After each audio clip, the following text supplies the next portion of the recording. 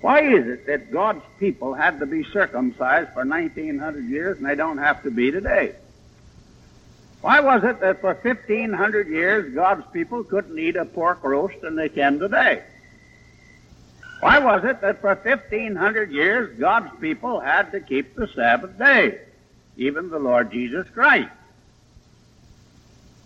We read in Luke 2:16 that Christ went into Nazareth, as was his custom, on the Sabbath day. Christ was a Jew under the law, and he attended not church on the first day of the week, but in the synagogue on the seventh day of the week. And 20 years later, Luke and Silas and Paul went with Lydia on the Sabbath day to a prayer meeting. They were still keeping the seventh-day Sabbath 20 years after Pentecost. Now the Seventh-day Adventists tell you if you hear about the seventh-day Sabbath and you don't keep it, you're going to be turned loose with the devil for 1,000 years on this earth in darkness. And that you can never be accepted as the Lord's servant if you do not believe in keeping the seventh day. And they quote about 20 scriptures. The Pentecostalists quote 25 or 30 scriptures, that you must speak with tongues and heal the sick and cleanse the lepers and raise the dead if you want to be a spiritual servant of the Lord. And it's all in the Bible. The Dunkard brethren will not let you sit down at the Lord's table unless you wash the feet of your fellow saints. Every time they have the Lord's table, the Seventh-day Adventists make the same requirement. They quote John 13:14. Christ said, "I've washed your feet. You ought to wash one another's feet." Now when the Dunkard brethren tell you to wash the feet of the other disciples, they are scriptural, because the Bible says so. When the Adventists tell you, it's true. Now, much as one man of God put it this way, he said, every line in the Scripture in the Bible is for the members of the body of Christ in the day of grace. But every line in the Bible is not about the members of the body of Christ. And you have to learn a principle. There's a little word until and till all through the Bible, where it says the law was added till. It was added till. Till what? Till something happened, a great event took place. Now you'll see as we go along, there are 3 religious reformations in the Bible. We're not interested for the present. We thank God for Martin Luther, the great Reformation, but not reformations in church history, for which we thank the Lord, but reformations in the Bible. Suppose you had been with the children of Israel down in Egypt. Moses was 80 years old, and one day the Lord called Moses, and it was just like a dynamite bomb coming. From now on, Moses, the children of Israel must observe 150 different ordinances and commandments that I'm going to give. And he began by giving them the 10 commandments. Then he told them to build a tabernacle. And in the tabernacle they were to offer oxen and bullocks and goats and rams and turtle doves and pigeons. And they were to take at a certain time, they were to take 2 little birds. And they were to kill one bird, and in the shed blood of that little bird, they were to take another little bird and dip it in the blood of that bird, and take the bird out and let it go up into the air. Now when the Lord Jesus Christ was dedicated or presented in the 2nd chapter of Luke, Joseph and Mary brought 2 turtle doves or a pigeon or 2 pigeons. They were very poor. If you couldn't afford an animal that cost something, the Lord would let you come if you're poor with the turtle dove or the pigeon. But we read in Hebrews 9 that almost all things were purged by blood, and in the Old Testament, without the shedding of blood, there was no remission of sin, and today, without the shedding of blood, there is no remission of sin. Now, if we're going to follow the Lord Jesus Christ, people tell us to follow Him in baptism. Well, why don't we follow Him in circumcision? He was circumcised when He was 8 days old. Why? Because He was King of the Jews. Why did He go into the synagogue and preach on the Sabbath day? Because He was made under the law and said salvation is of the Jews. Now then, there's a great reformation took place. When Moses was 80 years old, here were God's people under the Abrahamic covenant. It was all grace. Back there, what did they have to do? They had to do one simple thing. They had to believe in God, and God would count it for righteousness. That's all. Now what do they have to do? When they passed from not under the law to under the law, a great religious revolution and reformation, God imposed upon them not only carnal ordinances and meats and drinks and divers baptism until the time of Reformation, and that's very interesting. In Hebrews 9:10, listen, God imposed upon Israel meats and drinks and divers baptisms and carnal ordinances till the time of the Reformation. This is the way it reads. God pressed upon them until He rectified or straightened out. That's what the Greek means. He imposed it upon them, and it wasn't optional with them whether they obeyed over 150 commandments. There was a severe penalty attached if they didn't do it.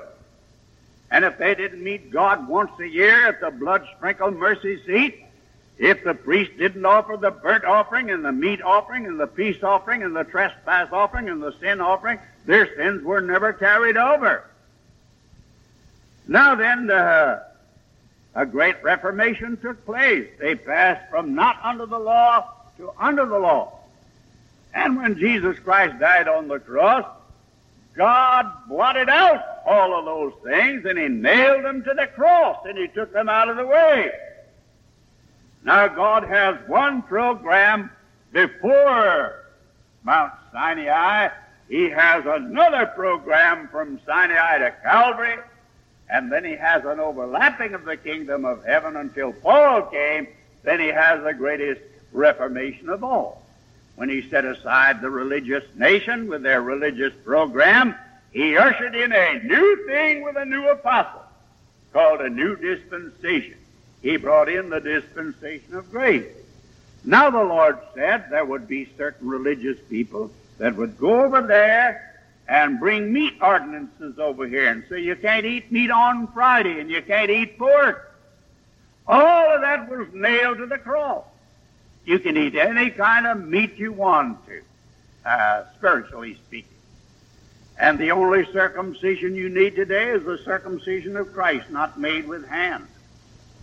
We are not under the law. We're under grace. We're not preaching the gospel of the kingdom. We're preaching the gospel of the grace of God. And there's as much difference between the gospel of the kingdom and the gospel of the grace of God as there is between law and grace. Now notice what the Lord said in the 5th chapter of Matthew. Notice. In the 5th chapter of Matthew, He makes this statement. And He says, notice, in the 21st verse, "You've heard that it was said by them of old time, Thou shalt not kill. And whosoever shall kill shall be in danger of the judgment. But I say unto you that whosoever is angry with his brother without a cause shall be in danger of the judgment, and he that calleth his brother a fool shall be in danger of hell fire."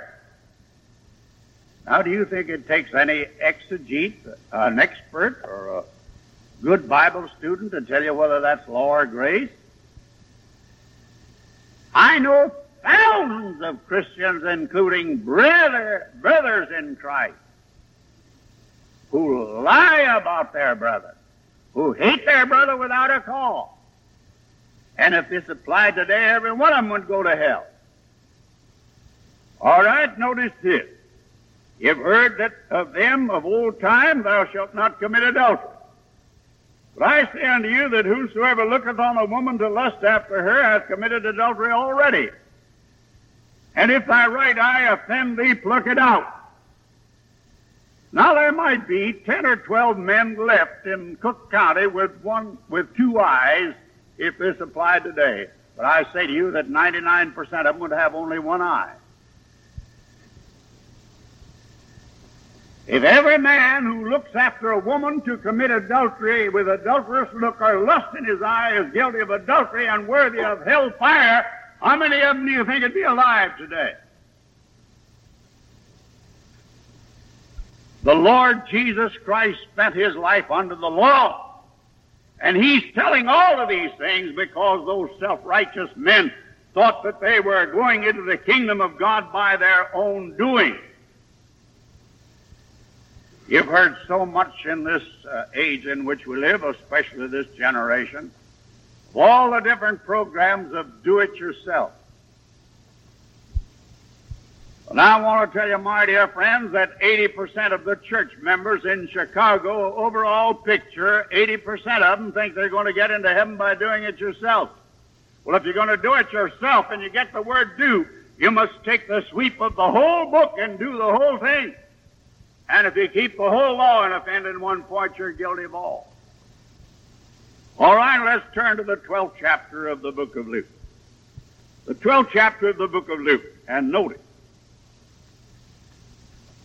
I don't know what we can do to provoke people to come where they belong and rejoice in the greatest message that God ever gave to the human race.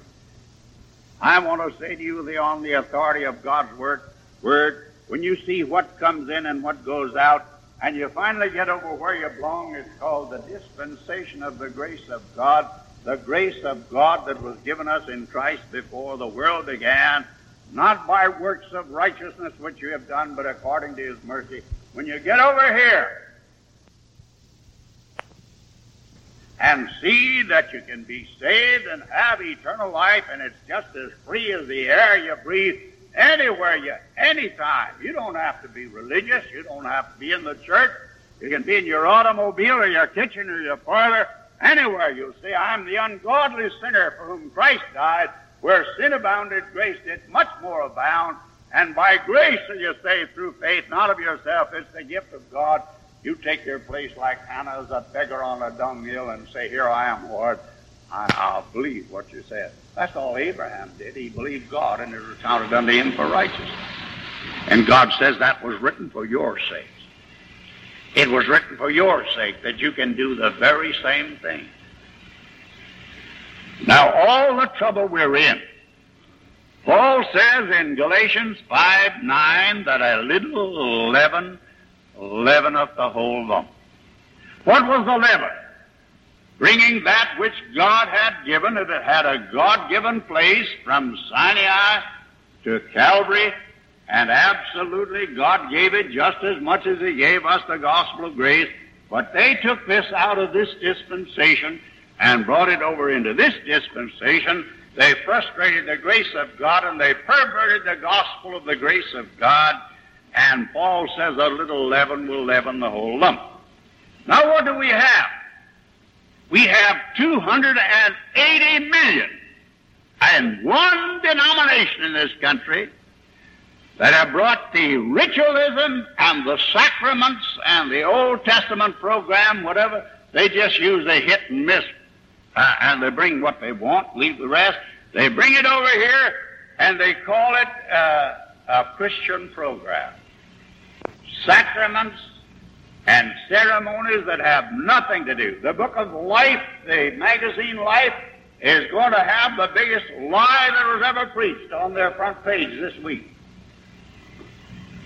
And I know the woman that's behind it, and you know who's behind it, to bring over that we have to practice those 5 sacraments in order to be Christians.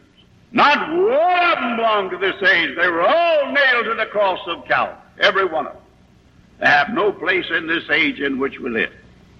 That's the importance of knowing the truth, as we said in this book, how to rightly divide the word of truth and rejoice in the hope of the glory of God.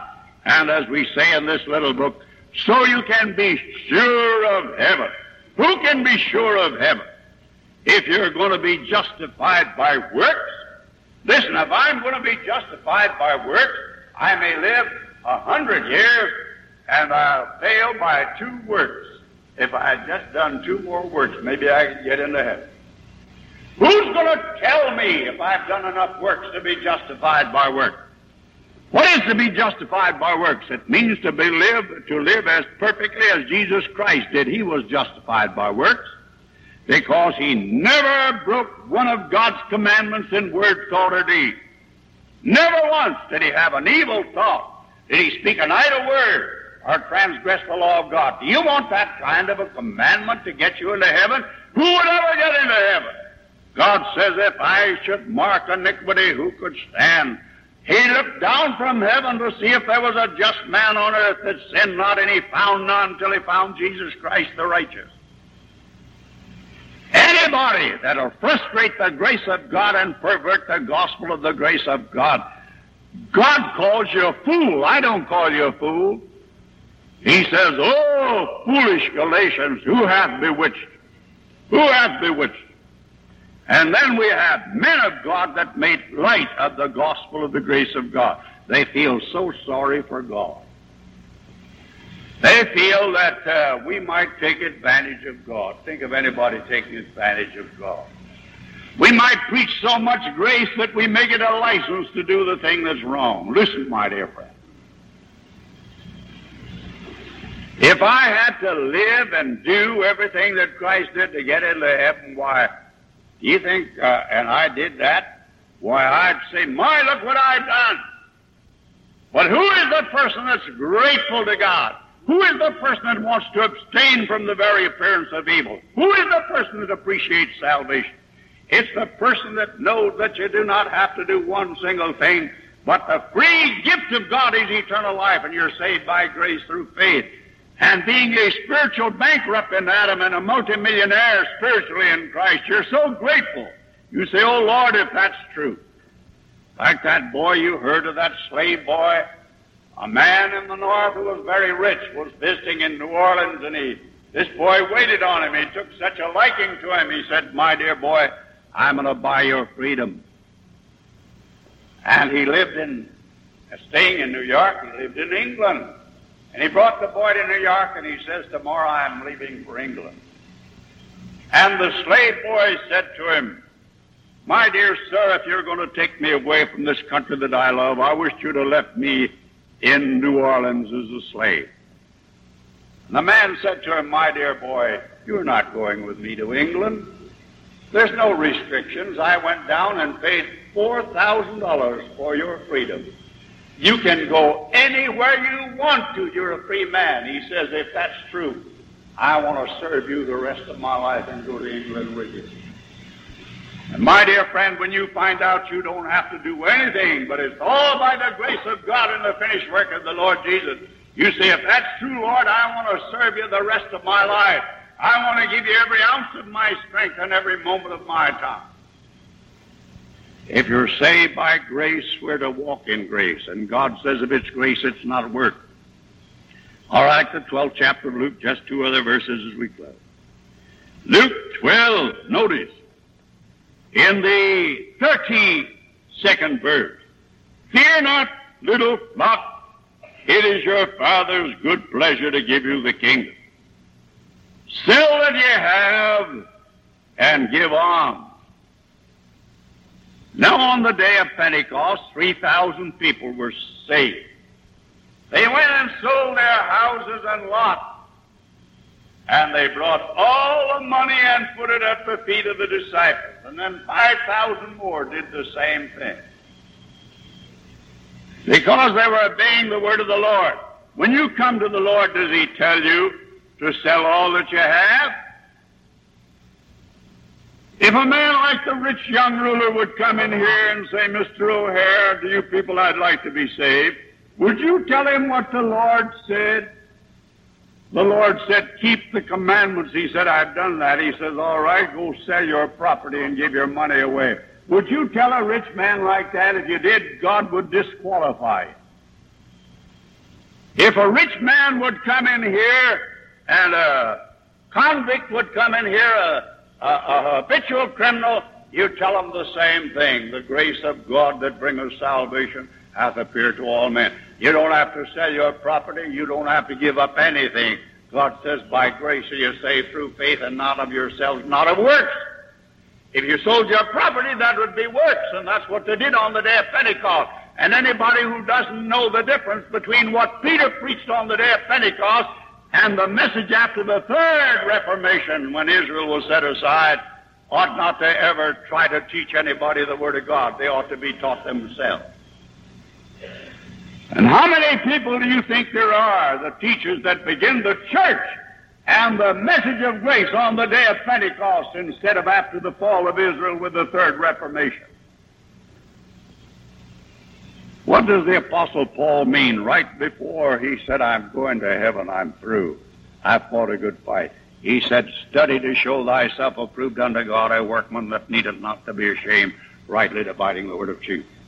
What do you think the Lord means in the 13th chapter of book of 1 Corinthians when he said, when I was a child, I thought as a child, I spake as a child. When I became a man, I put away childish things. Whether there be tongues, they shall be done away. But now abideth faith, hope, and love. After Paul said that, there are only 2 miracles performed in the Bible. Only 2 miracles. But 130 times you find faith, hope, and love. But after the 28th of Acts, you'll never find another miracle of healing in the Bible. You'll never find a sick man miraculously healed.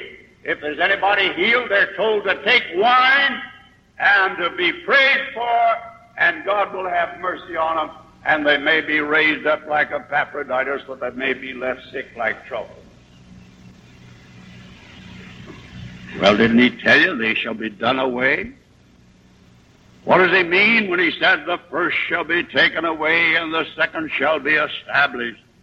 What does he mean when these things are here, they shall pass away, but now abideth faith, hope, and love? Beloved, you give yourself over to faith, hope, and love, and live the life that you have in the epistles of Paul. Seek those things which are above, where Christ sitteth at the right hand of God. Set not your affections upon the things of the earth. Mortify the deeds of your body. Put away the old man and put on the new man. Put away lying, and let him that stealeth steal no more. And it goes on to tell you how to live with your wife and how to live with your husband, how to live with your children, and to provoke not your children to anger. If you don't do this, you'll be a workman who needs to be ashamed. Beloved, I'd like to ask you, in the name of the Lord, to get into your book and study.